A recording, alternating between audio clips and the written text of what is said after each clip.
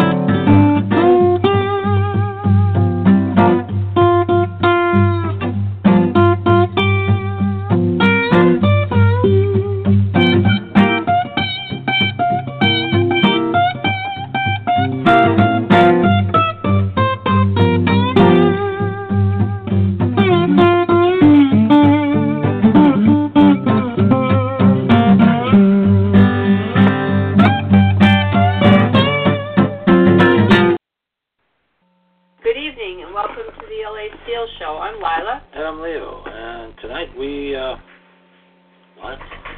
What's the matter? I got an issue here. Huh. What happened? Huh? Oh, they scheduled me wrong on this.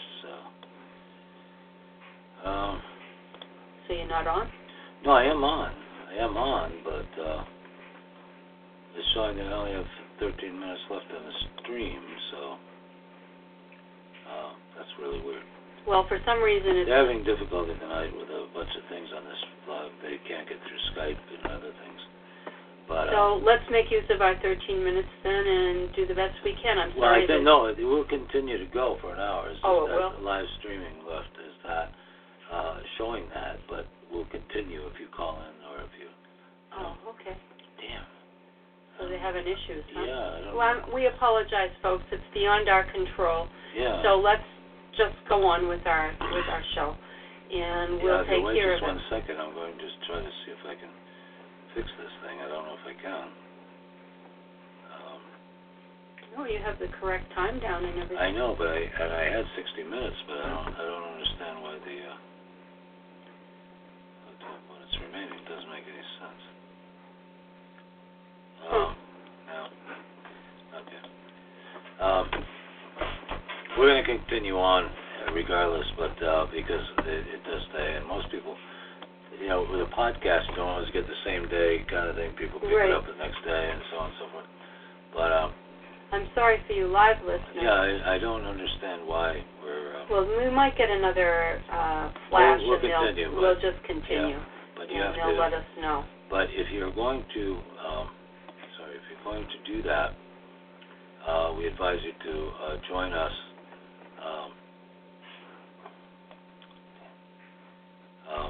Just go to the. Yeah, hang on a second.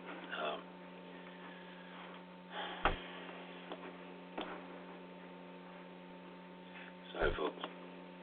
Okay, we're going to the studio, back to the studio here, but for some reason we're only on for a short period.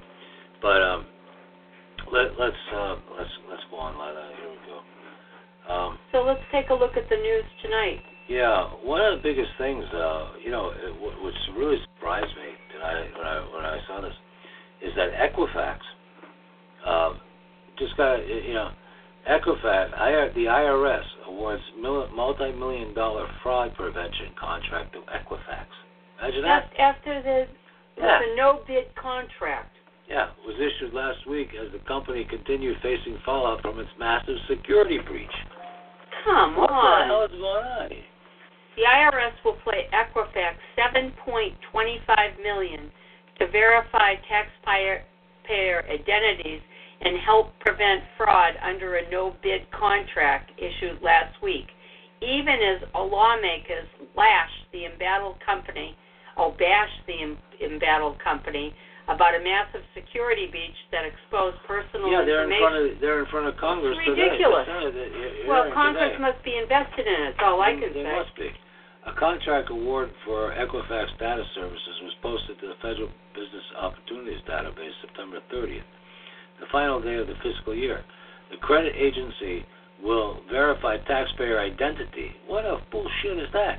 And assist in ongoing identity verifications and validation. How are they going to do that? They can't even verify their own. I mean, the notice describes the contract as a sole source order, meaning Equifax is the only company deemed capable of providing the service.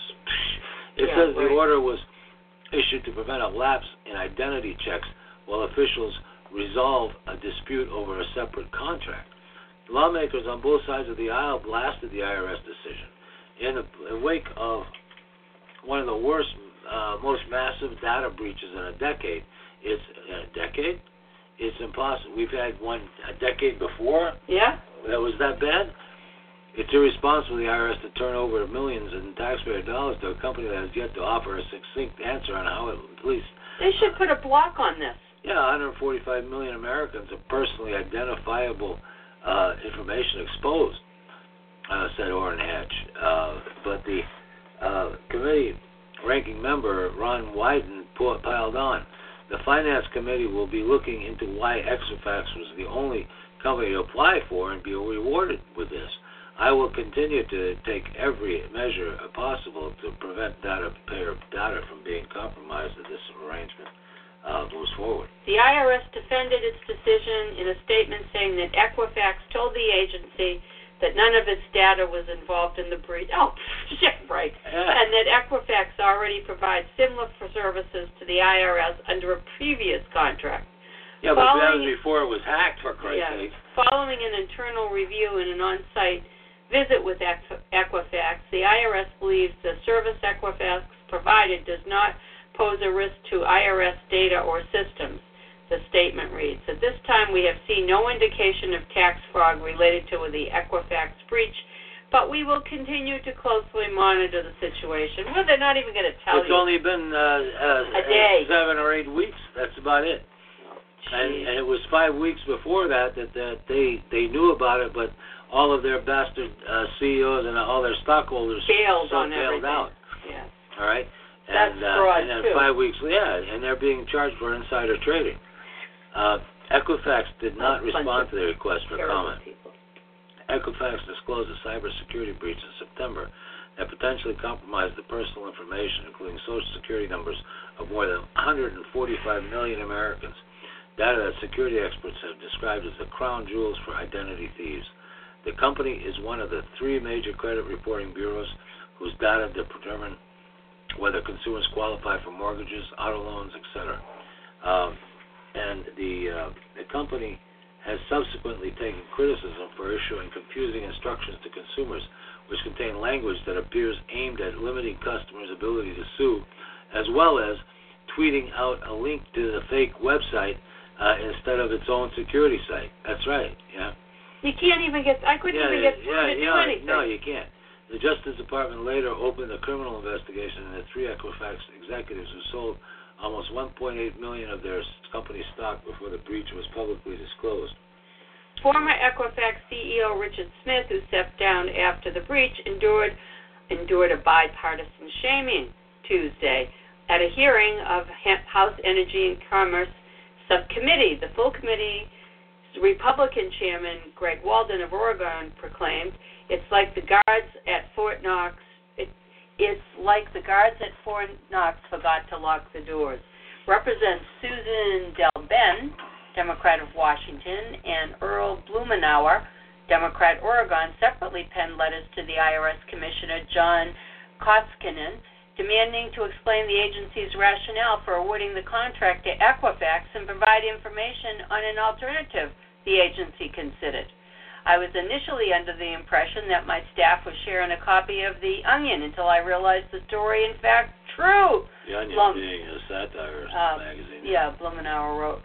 The IRS, which has suffered its own embarrassing data breaches as well as a tidal wave of tax identity fraud, has taken steps to improve its outdated information technology with the help of $106.4 million that Congress earmarked for cybersecurity upgrades and identity theft prevention efforts.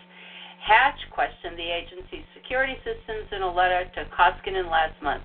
Hatch said he was concerned that the IRS lacked the technology necessary to safeguard the integrity of our tax administration system. No, it isn't even ours. It's a separate agency. It's not a government agency. So why are we paying for all their upgrades? That's right. It's not a government agency. It's a private agency. So why are we paying $140 billion to? It's designed to collect taxes to pay off the Federal Reserve. Yeah. 16 unanswered questions about the Las Vegas shooting the mainstream media doesn't want to talk about. Well, the first one I mentioned was, how did the guy get all that stuff up there, all those guns? Yeah. And also, when they showed a picture, there were 2 broken windows. Yeah. Like, what the hell? What was he doing here? He was shooting out of both windows. Didn't make sense. There was more than one gunman. As you will see below, the evidence is mounting that there were multiple shooters, and that this was an operation. This is from Zero Hedge. What's operation. that? Zero Hedge. It's a website. Mm-hmm. Yeah, they do a lot of stuff on this. Damn, this pop-up shit. But according to the mainstream media, 64-year-old retired accountant with a flabby physique that had no military training whatsoever and that wasn't very experienced with guns was able to pull the whole thing off all by himself. We are being told that Paddock was a lone wolf that didn't have any ties to terror groups, and since he is now dead, nobody is even going to be able to interrogate him. Well, I think he was killed. But the American people definitely deserve some answers, so they're digging. And it says, the following are 16 unanswered questions about the Las Vegas shooting that the mainstream media does not want to talk about. Okay, number 1, photos of Stephen Paddock's hotel room have been leaked. And one of those photos appears to show a suicide note. Why hasn't the public been told about what is in that note? Number 2, where are additional shooters? Were there additional shooters, rather? A taxi driver reportedly captured video of an automatic weapon being fired out of a lower-level window. A video from another angle and brief footage captured by Dan Bilzerian also seems to confirm that the automatic gunfire was coming from a floor much lower than the 32nd floor room that Stephen Paddock was located on. And if you weren't convinced by the first 3 videos, this 4th video should definitely convince you. But number 3... Why were law enforcement authorities discussing another suspect on the 4th floor? And why isn't the mainstream media talking about this? Number 4, as John Rappaport has pointed out, it would have been impossible for Stephen Paddock to kill and wound 573 people in less than 5 minutes of shooting with the kinds of weapons that he is alleged to have used. So why won't law enforcement authorities acknowledge this fact? Number 5, how in the world did Paddock get 42 guns? It turned out not to be 42. Yeah, it turned out to be 27 or something like that. And several thousand rounds of ammo into his hotel room without anyone noticing. That was what I wondered, or how he even got it up there. Yeah. How did someone with no military background and wasn't a gun guy at all, well, he must have been, he collected all those guns, operate such an advanced weapon? Because what we are being told by mainstream media just doesn't make any sense. I really like how Natural News made this point. And this is a quote from them. They're saying, far from the firearms, illiterate media claims there are not systems that any Joe off the street can just pick up and use and effortlessly mow down 500 people. Running these systems requires extensive training, experience, and stamina. It is physically impossible for a guy like Stephen Paddock to operate such a system in a sustained, effective manner that we witnessed, especially when shooting from an elevated position, which throws off all range of the weapon system. Far from being a Navy SEAL, Stephen Paddock is a retired accountant, senior citizen with a gambling problem and a flabby physique. The only way he could have carried out this shooting is if he were transformed into a human superweapon without a magic wand. Through a magic wand. And I'm calling this mission impossible because of the physical impossibility of a retired, untrained senior citizen pulling this off. Number 7, the question is, why was one woman telling people in the crowd that they were all going to die 45 minutes before the attack? This is something that there's several reports on that. And number 8, why did it take law enforcement authorities 72 minutes to get to Stephen Paddock? Yeah, I didn't understand that either. Why it took over an hour when the guy had a blown out window and everything else, you know, to get to the hotel room. Why did Paddock wire $100,000 to the Philippines last week? And number 10, why was Paddock's girlfriend, Mary Lou Danley, in the Philippines when the attack took place? Did she know what was about to happen? Was Paddock on antidepressants? Yes, he was. I got an article that shows he was. Like so many other mass killers in the past have been? Yep. And 12, why was ISIS so eager to take responsibility for the attack? And why was the FBI so quick to dismiss that connection? Apparently, Paddock had earned millions of dollars through real estate deals. If he was so wealthy, why would he all of a sudden snap like that? And in 14, why did he move so frequently? It is being reported that Paddock had 27 different residences throughout his adult life. Wow. Guy liked to move around a lot. 15. Why were nearly all the exits out of the concert venue completely blocked? Remember, I said that there were no exits except exits in the back, and I found that very strange. Yeah, in essence, the concert trapped the people, preventing them from escaping and denying them the ability to seek cover. From there, sustained full auto gunfire is almost impossible to survive.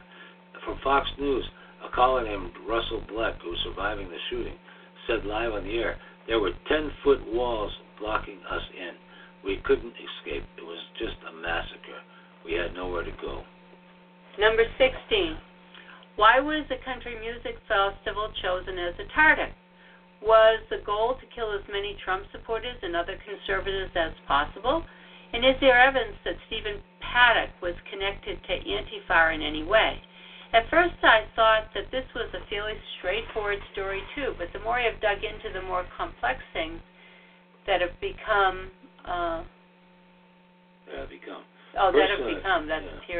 Personally, I've come into the conclusion that Stephen Paddock definitely did not act alone.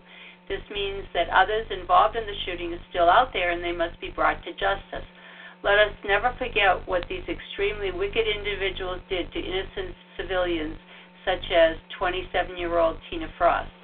A 27-year-old woman has lost her right eye after the bullet ripped through her face during the Las Vegas concert massacre. Tina Frost remains in a coma in a hospital undergoing surgery to remove the bullet that became lodged in her eye when a gunman opened fire on the crowd of country music fans on Sunday night.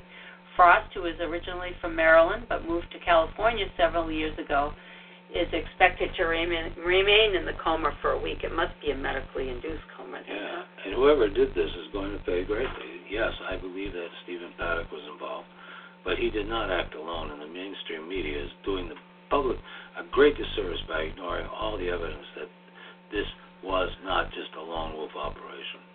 Oh, yeah. Well, they told to present it that way. Yeah, I've lost all faith in anything the mainstream says. All faith. Well, you can't help but question it all the time. They don't even ask that. I mean, ever since the Puerto Rican mess, all right, they lost. The media has completely ignored Florida, completely ignored Texas. Okay. How about St. Thomas and the Virgin Islands, St. John's, and they don't even mention Louisiana, which got hit again really hard. Oh yeah, nobody mentioned that at all. No, it's like sick shit. What the hell is going on? Who's telling these guys what to do? It's ridiculous. Now this was something that really pissed me off the other day when I read it. But it's like, that's really freaky. A trio of white Texas brothers accused of luring a black teen to meeting and shooting him dead. That's the kind of shit that's going on here. Yeah, it's like... Three of white Texas brothers accused of luring a black teen to a meeting and then shooting him? Yeah, this way Ross right there, he's pretty credible. But, it says, you want to read that? I'll read part of it, and then you can read part of it. Three brothers from the town of White Settlement, Texas, are accused of luring a black 18-year-old to a meetup and shooting him to death in an attempted robbery gone wrong, said the Root on Friday. WFAA-TV reported that 23-year-old Sean Garrison, 18-year-old T. Garrison, and 17-year-old Kyle Garrison are all in custody and being held at $200,000 bond for the murder. That's all for the murder of 18-year-old Xavier Olesko of Fort Worth. The brothers are expected to be arraigned on a charge of capital murder in Olesko's death, which took place on September 18th, when he was fatally shot in the chest in front of a residence on Tumbleweed Trail in White Settlement. It is currently believed that the victim was acquainted with Sean Garrison, who reportedly contacted Olesko wanting to meet. Unbeknownst to Olesko, the brothers planned to rob him at the meeting. However, the robbery went wrong and 18-year-old Olesko was shot dead. Witnesses told police that the teen went to the front of the residence to meet with someone when they heard a gunshot. When Olesko's friends ran out front, they found the 18-year-old lying on the ground, not moving. One of the witnesses called 911. Two of the three Garrison brothers have had previous run-ins with the police on charges of violence. Sean Garrison was arrested in March on charges of causing injury to a girl younger than 15. Middle brother Kai was convicted twice of causing bodily injury in 2016. Yeah, what a great family, Nice family. The Star Telegram said that a fourth brother, Brian Garrison, 20, is currently serving a 50-year prison sentence after being convicted of continuous sexual abuse of a child under the age of 14. Boy, according to the courts, this is sick shit. These guys are some sick fucks. Unbelievable. But now, angry kids. Now this one, this is that San Juan woman there, the San Juan mayor, admits that she hasn't met with federal officials at joint field offices over hurricane relief effort. Well, she's got to meet with them to get help. Yeah, I mean, this is amazing. Unless you can't get there. But this, no. You don't know where the field office is. Maybe there's she does. They do. Well, we don't know, Leo. We only hearing one side here. She just didn't. I read this. She didn't know what the hell she didn't even bother. San Juan Mayor Carmen Yulín Cruz, a Democrat, went on a tirade on Saturday accusing President Trump of allowing Puerto Ricans to die because he just doesn't care.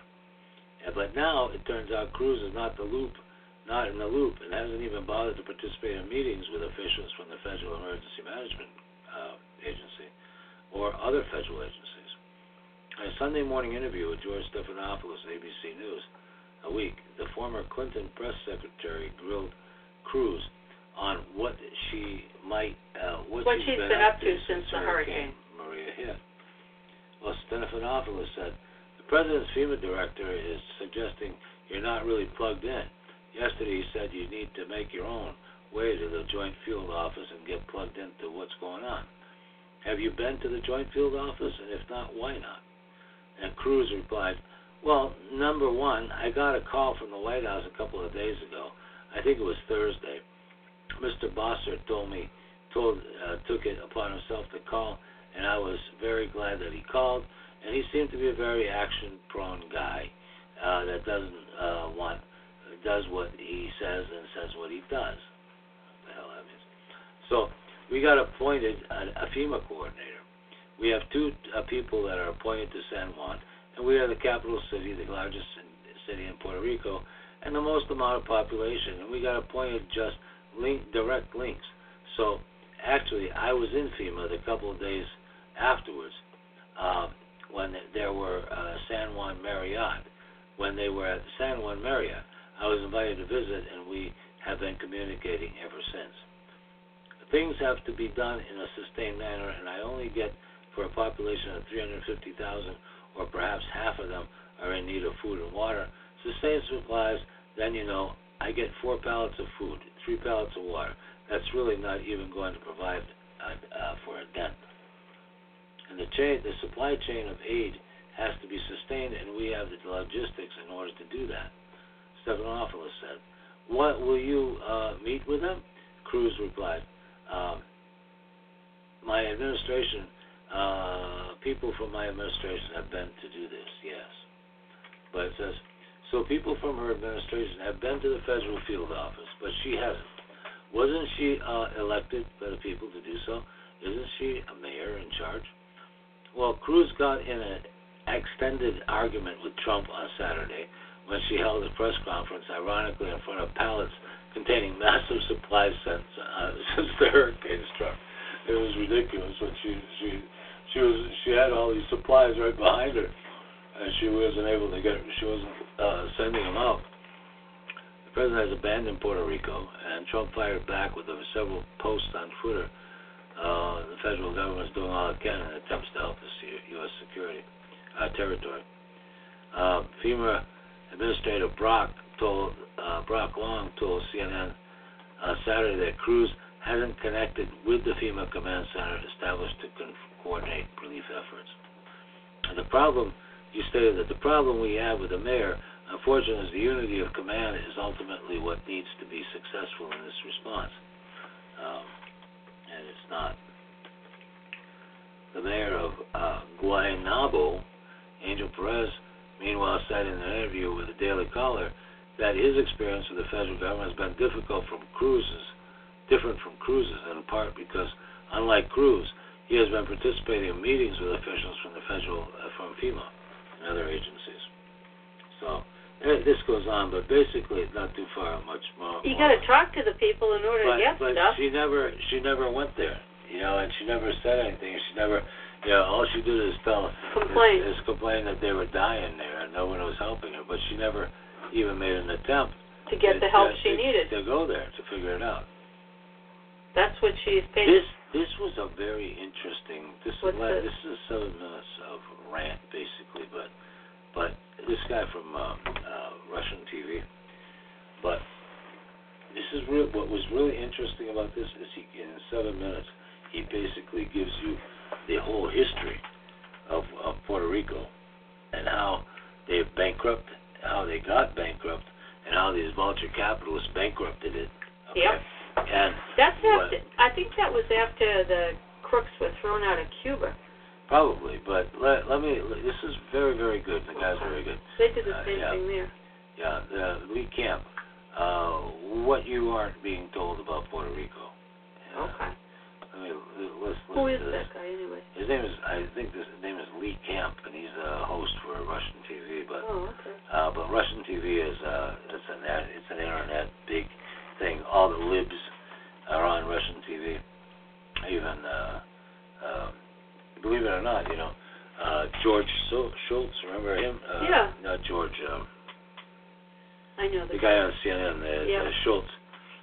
He's got a show on there. He got thrown out of CNN and he got on up here. Oh, okay. And on go ahead, turn that on. And a whole bunch of guys got it on Russian TV, believe it or not. Hurricane Maria slammed into Puerto Rico, devastating the whole island, right? You know that because the corporate media, that's what they do. They do a good job of covering disaster porn. They are on it. They are in there. Disaster porn 24/7. They love it. Adjectives don't do justice to what Hurricane Maria did to Puerto Rico or to what is happening right now to more than 3 million people who live there, but a few accurate ones are apocalyptic and devastating. That is true. Puerto Rico is devastated. But what they won't tell you is this. It's because of Wall Street and corporate America and Congress. Puerto Rico is an American territory, right? It became a territory in 1898. We plundered the sugar from them. We turned them into a tax haven for our corporations, never allowing them to develop and build up an economy of their own. We then took that tax haven status away, took the corporate benefits away, leaving them with fucking nothing. It's colonialism 101. Just this year, they became the largest bankruptcy case ever in the American bond market history. 46% of Puerto Rico is below the poverty line, 11% unemployment. And this is all proof that austerity never works. Cutting back on all the resources a society is supposed to provide does not help an economy bounce back. So in order to deal with the financial collapse in Puerto Rico, the U.S. did the same thing that we did in Flint, Michigan. In Flint, Michigan, they replaced the actual elected officials with an emergency manager, an unelected official who then guts their society. Take away the democracy. That's why these cities and towns and colonies and territories are struggling. There's too much democracy. Now, we know how that ended up in Flint, Michigan, right? Switch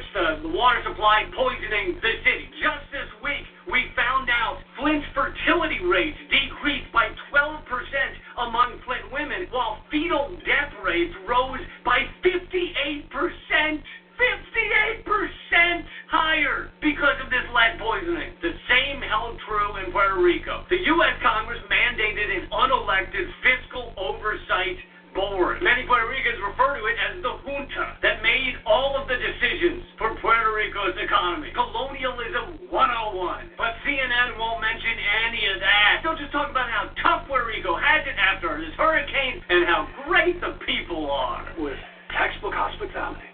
Oh, mucho gracias. She takes the time to make us coffee. A few miles up the road, more kindness and much more misery. We don't show them the same kindness, right, that apparently they're showing us. Wall Street, via vulture funds, has gutted the Puerto Rican economy. They're literally called vulture funds. They circle poor countries and poor communities, and then they go down and rip the innards out. They gut every remaining dime out of the people. They force them to cut medical care and education and infrastructure, all the things you need if you're going to survive a natural disaster like a massive hurricane. Read Greg Pallett's book called Vulture's Picnic. Now, he's not talking about Puerto Rico in that book. He's talking about mostly Africa, but the idea is the same. They buy up a country or territory's debts, and then they rip it apart in order to collect the money that is now due to them. In one famous example, they took the money allotted for AIDS medication to the dying people in Africa. That was what they collected. As an American, I wonder, how do Puerto Ricans feel about being American territory in times like this? Do you think America will come save you? Do you hope they will? See, I wouldn't look to us to help you. It's like looking to a fox to help the hen that has a broken leg, going to the fox doctor to help the lame hen. America is the one that made sure their money went to American bondholders before doing things like building up their infrastructure and building up their society. We're the ones who made sure that their unemployment was this high. We helped create an economy where 46% are below the poverty line. Come on, Anderson, talk about the 1984 provision that says that Puerto Rico cannot declare bankruptcy. Everywhere else in the U.S. you can declare Chapter 9 bankruptcy when shit's really bad. This was passed in 1984, put in by Strom Thurmond, and no one can say why. And so this is why hedge funds, vulture funds, find Puerto Rico so attractive. They can't fucking declare bankruptcy. They can't do anything. They just have to sit there giving you money. And hedge funds love this shit. Hedge funds love chaos. It's good for them when shit goes bad for human beings. This is the catastrophic system that we've set up. So now that their society is destroyed by this hurricane even more than it was by the economic hurricane, what is America going to do to help out our neighbors, our friends, the territory of Puerto Rico? We're 1,000 miles from Miami. The only way to get aid in here is by boat or by plane. We just can't get aid to them. It's funny how easy it is to get in there when we want to exploit them, when we want to take shit out, when we want to steal their sugar, pharmaceuticals. Until a decade ago, they made like all our pharmaceuticals, so much so that there was actually a town nicknamed the town of Viagra, because all of our Viagra was made in that city in Puerto Rico, because the corporate benefits that they were given were so high. But we can't get the aid, I don't know. Now that Puerto Rico isn't providing us hard-ons, so what are you done for me lately? You used to give me boners. Now, nothing. Large parts of the island are very difficult for reporters to get to, and certainly relief efforts. Parts of the island are very difficult for reporters to get to, including parts of the island's history. Anything that happened more than a couple of weeks ago. The roads are all fucked. Can't access the part that shows that the U.S. Congress, Wall Street, fucking hedge funds, and the bond market are what destroyed this beautiful country of 3 million people and then left them there to have a hurricane decimate what was left of their infrastructure. Fuck you, CNN. Fuck you for acting like you give a shit about these people. You've got all the access and the fucking money and the time and the ability, and you show up and you go, let's not tell them the full story. Let's not actually give people information in order to change our society for the better. Let's just act like this and climate change, ecological destruction and imperialism. Let's act like the results of it just fell out of the sky yesterday. We had no idea where any of this came from. No idea, as we see all the ramifications of the fucking disaster generation that we've created. This is your creation, you corporate media fucks. That's all I've got for you today. Get this story out there. As I said before, Facebook and Google and YouTube have basically waged war on alternative media. So if this is going to get to people, it's going to be because you shared it with friends. Keep fighting. Yeah, right. It was crumbling before that storm. It was bad when I was there. It was terrible. Really? It's like a third world country. Then you got to the hotel. The hotel was nice, and the people seemed nice. I just felt bad for them. They were so bored. Well, your daughter was down there a while back. What is she? I didn't really talk to her about that. She only went to the hotel, I think. They stayed there mostly. And they went to the old city, which is beautiful. I love the old city. And that was prior to the hurricane. Yeah. Well, anyway, we got some issues here. We got some interesting. John Hopkins researcher releases shocking report on flu vaccines. Imagine that. Really? Yeah, it's bad news. Okay. In 2015, a whole new slew of flu vaccines found themselves getting approved by the Federal Drug Administration. This isn't an uncommon practice. Most flu vaccines pass inspection every year. It's well known, advised, that has been passed down from doctor to patient that a flu vaccine is something that we all should get. But it has been quickly surfacing that what in these vaccines, especially those from 2015 and after, might actually be more damaging than simply rolling the dice on getting the flu. I was talking to a nurse the other day, and she had a mask on. Yeah. Yeah, because if they don't get the flu shot, which she refused to get, they have to wear a mask all day. Well, I'd rather wear the mask. And she said, well, she's going down with she was coming down with a slight cold, but she refused to get it because it made her very, very sick before. And many people in the health field do not want these flu shots. Yeah, I wouldn't. Even Trump himself has come out and said flu shots are the biggest hoax in the world. And the ingredient, he said that actually. I bet he wouldn't say it again though. Now that he's president. Yeah, he did. He said it when he was president. No, he said that before. Well, anyway, that and flu shot and the vaccines for kids, he doesn't believe in because that's what made his son have issues. Yeah. The ingredient that gets the most flack is called adjuvant, which is in the adjuvant. Yeah, which adjuvant. Which is in an ingredient in the flu vaccine. Particularly one involved is called squalene, and it has been linked to autoimmune disease side effects. In fact, it may have been used during chemical attacks in the Gulf War. Symptoms include chronic fatigue, muscle aches, and neurologic damage. I mean, what the hell are they using this shit for? It's genocide. It's completely genocide. When we may be a contested subject, it remains that we aren't really sure what's going into these vaccines, and we're being convinced should be used. A scientist who has been working on the Johns Hopkins School of Medicine released a report sharing his views on the subject, and they aren't very pretty. Here is an excerpt from yournewswriter.com that summarizes aspects of Peter Doshi's report. You can find the original report at the British Medical Journal site. Determine for yourself if the evidence he presents is credible or not. This is a quote, promoting influenza vaccines is one of the most visible and aggressively public health policies in the U.S. Drug companies and public officials press for widespread vaccination each fall, offering vaccinations in drugstores and supermarkets. The results have been phenomenal. Only 20 years ago, 32 million doses of influenza vaccine were available in the United States on an annual basis. Today, the total has skyrocketed to 135 million doses. The vaccine may be less beneficial and less safe than has been claimed, and the threat of influenza seems to be overstated.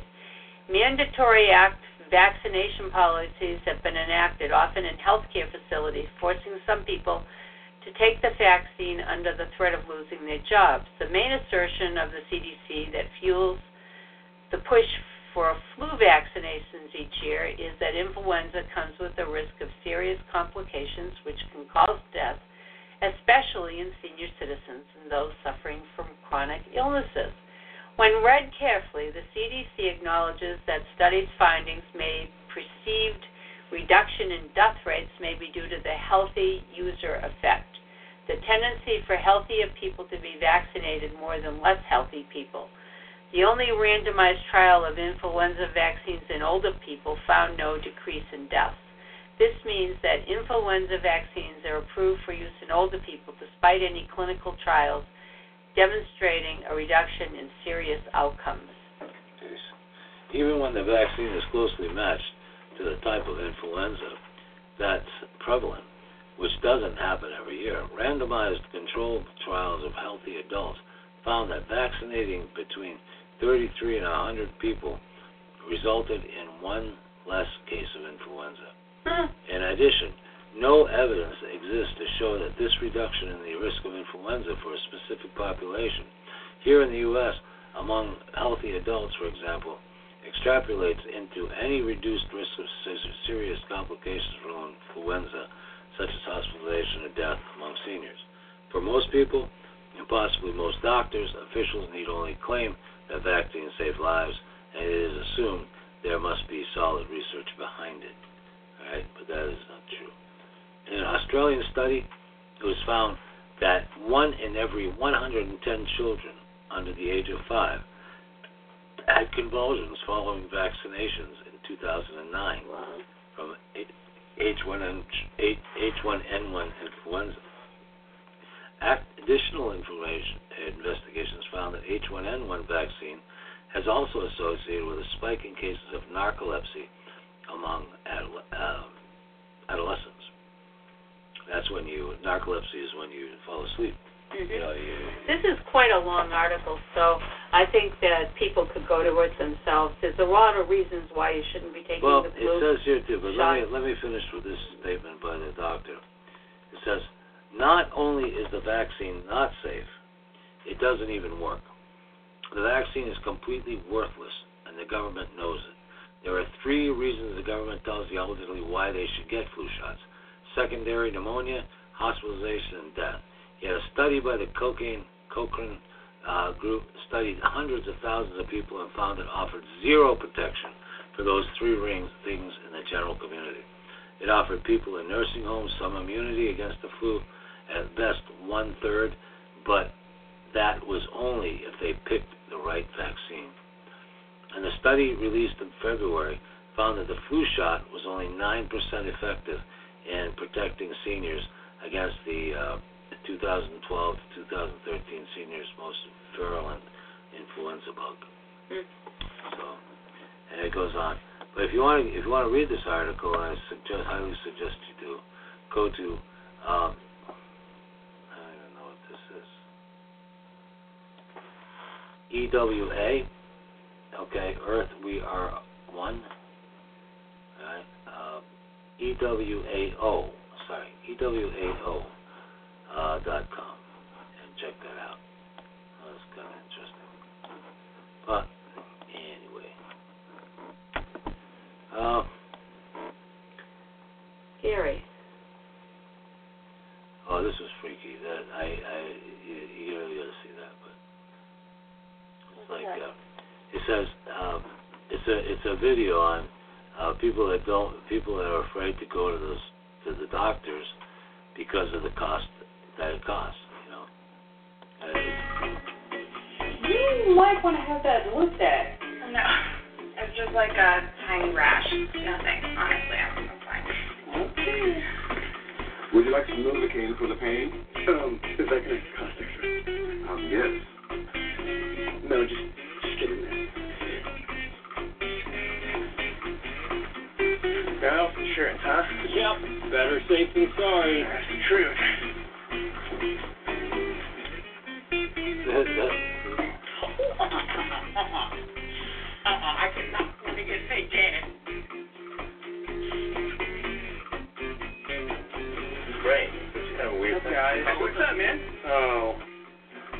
was hoping we could do something a little safer. Oh.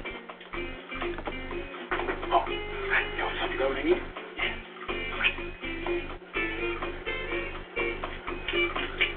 Thank you, love. Dude, this is going to kill that toothache. Thank you.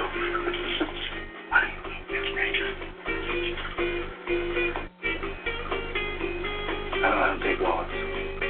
Hey, you look pretty bad. You probably go see a doctor. No, good.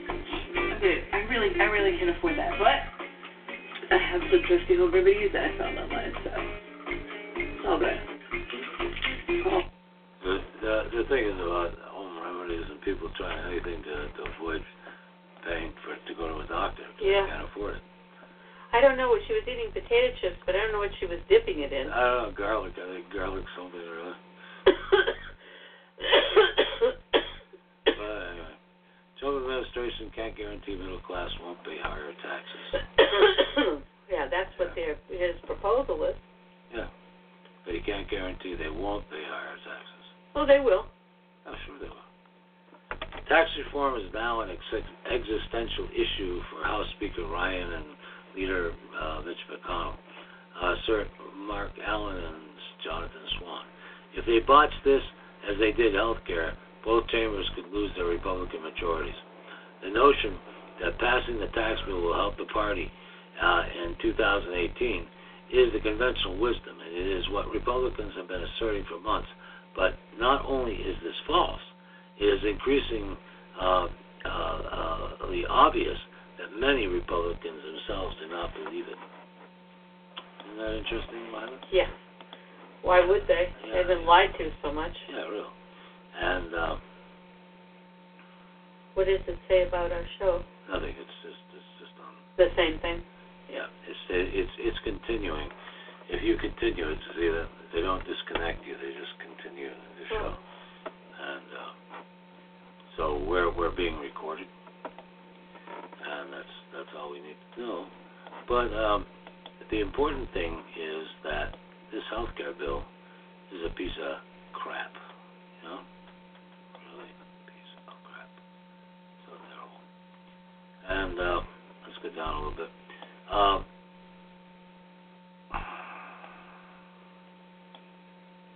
The notion that passing the tax cut will help the party in 2018 is a conventional wisdom. It is what Republicans have been asserting for months. But not only is this false, increasingly obvious that many Republicans themselves do not believe it.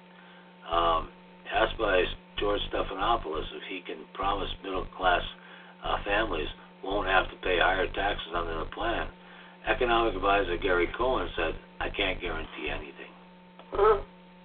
And now, if you're doing a tax plan, Lila, Yep. Wouldn't you know where it's going to affect people? You would think so. You know what I'm saying? Well, that is not the message Republicans want to use to sell this plan. Unfortunately, it's true. Many middle-class families are certain to face tax increases to offset the cost of tax cuts for businesses, extremely wealthy heirs, and others.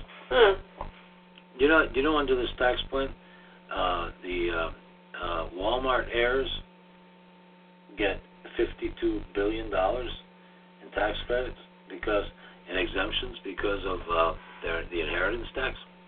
Imagine that. Wow. $52 billion on top of all the other money that they heirs.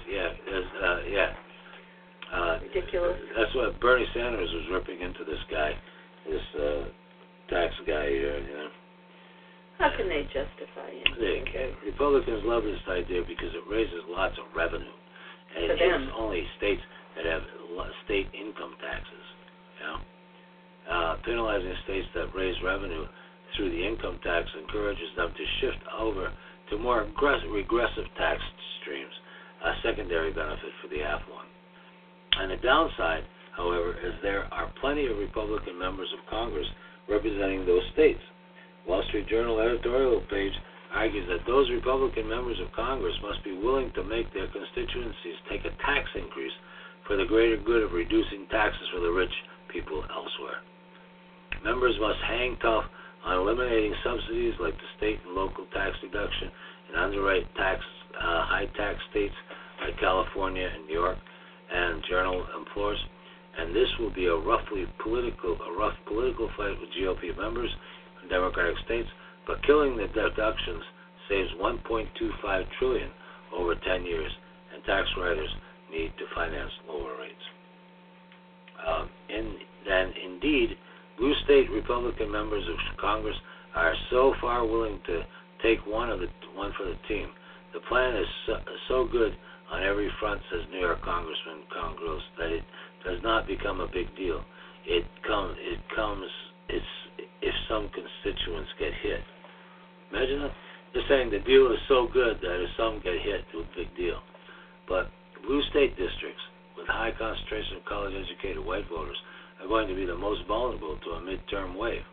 If Congress raises taxes on some of those constituents to finance tax cuts for the rich, it will take those seats all the more impossible to defend. And on the other hand, many of those members already voted for the Republican Obamacare repeal plan, so they might assume they're going to lose anyway and might as well lay the groundwork for a lobbying career. Sons of bitches. These sons of bitches, it's amazing, huh? Amazing. Makes you sick. Just amazing. Unbelievable. Amazing. But that's the news, folks. Yeah. Are you okay, Letta? Yeah, I think it's warm, and I think I still have like an allergy to something.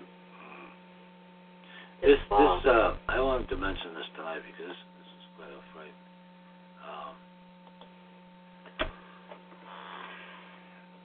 The ACLU challenges the Department of Justice request for info on 6,000 anti-Trump Facebook users.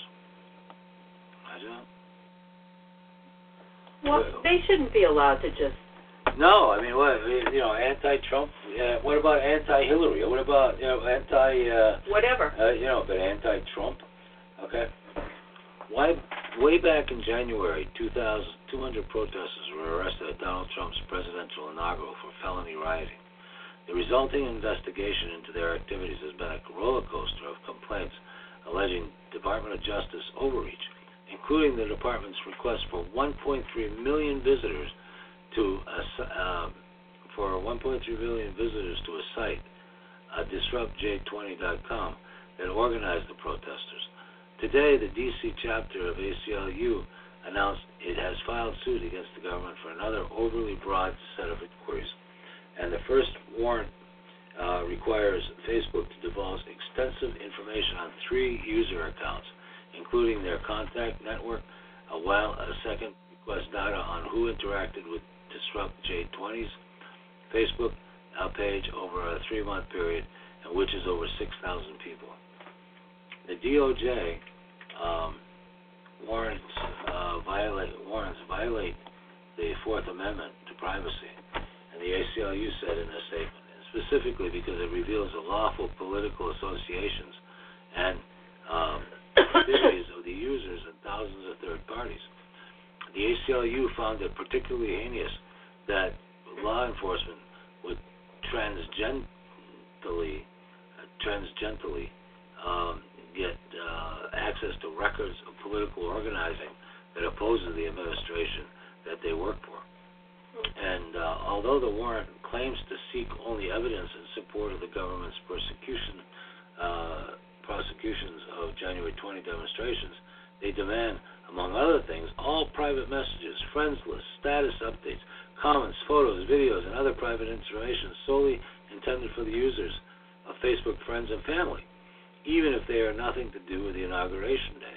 And the warrants also seek information about actions taken on Facebook, including all searches performed by users, groups, or networks joined, and all data and information that has been deleted by the user. Imagine that? That's just sick. That's just, you like a website, and all of a sudden they're going to attack your ass and go after everything you've ever said or done on Facebook. That's ridiculous. But anyway, if you hang on to your hats, folks, and we successfully fought in court to be able to notify the 3 people who brought the ACLU is requesting that the Department of Justice rescind or amend its warrants. And we successfully fought in court to be able to notify the 3 people whose broad account information was requested by the government. We are grateful to the companies and civil society organizations that supported us in arguing for people's ability to learn about the challenge overly broad search warrants, said Facebook spokesman. So I think, I think it's interesting that, this is a very punitive bunch, you know what I mean? So, anyway, I think we're going to leave it at that tonight, and I want to thank everybody who joined us, and who will join us, and we wish you the very best. Is that all right, Lila? Yep, it certainly is. Okay, well, hope you learned something tonight. Oh, I know, I sure did. We all try to make everybody I'm very learn. discouraged about the budgets, and it's just, I am too, Lila. it I have feels a like hard you're time. being beaten down one proposal after another. Yeah, we Terrible. invited our old friend Larry Dorman from the ASME Union on tonight, but Larry hasn't responded to our request for quite some time, and the union is in such bad shape. Yeah, they're trying to survive, I think. They just, and we kind of gave up their sponsorship last year because of their. Well, we had some real differences. Yeah, with Hillary. Not with Larry, but with. No, Larry's a sweet guy, but Larry's a good a great guy. But he was between a rock and a hard place, and and unfortunately, ASME supported Hillary immediately. They jumped on board before they really needed to. Before nominations were out there, all interested parties. Even they just jumped on Hillary's bandwagon. Yeah. They didn't her. even consider Bernie Sanders. Yeah, so we became very, very. I felt very jaded by that. Very jaded by that, and unfortunately, the unions give back a tremendous amount of money in concessions in Connecticut, and probably around the country. And now they're faced with a major, major lawsuit going to the Supreme Court, which is, for against people who are benefiting from all the union negotiations and everything else with the municipalities, but yet they're not paying union dues and they're not members of the union. So this could really, really, really hurt the unions. And unfortunately, we kind of lost contact with our union contacts, but we wish them the best and hope they come back from their long coma, right? And get back on track and start supporting some decent people. And don't, God forbid, ever talk to me about Hillary Clinton. or Washington, the Democratic National Committee, or any of those god-awful crooks. Makes me sick. Yeah, just get a union. Or her daughter's name, or. Just get a union candidate and run them. You got enough money. Yeah, run somebody. Well, anyway, I want to thank everybody who joined us. Peace be with you, and let's pray for all those guys in Puerto Rico and the Virgin Islands and Houston and Texas, and Florida, and Mexico, where they've had hurricanes and earthquakes, and the Northwest, where they're having terrible forest fires that nobody's talking about. No, we just. That's kind of not even in the news. Nobody even cares anymore. Yeah. Terrible. People are suffering a lot. And the mainstream media is just in the pocket of the government, and they're just bullshit. So yes, it is fake news, no question about it. But if you stay here, contact us once in a while. Come podcast and the L.A.Steel Show, and we'll set you straight. So. Well, good night, folks, and be grateful for what you have, and pray for the people that are suffering right now. And let's hope for better days for everyone. Good night, everyone. Good night, folks.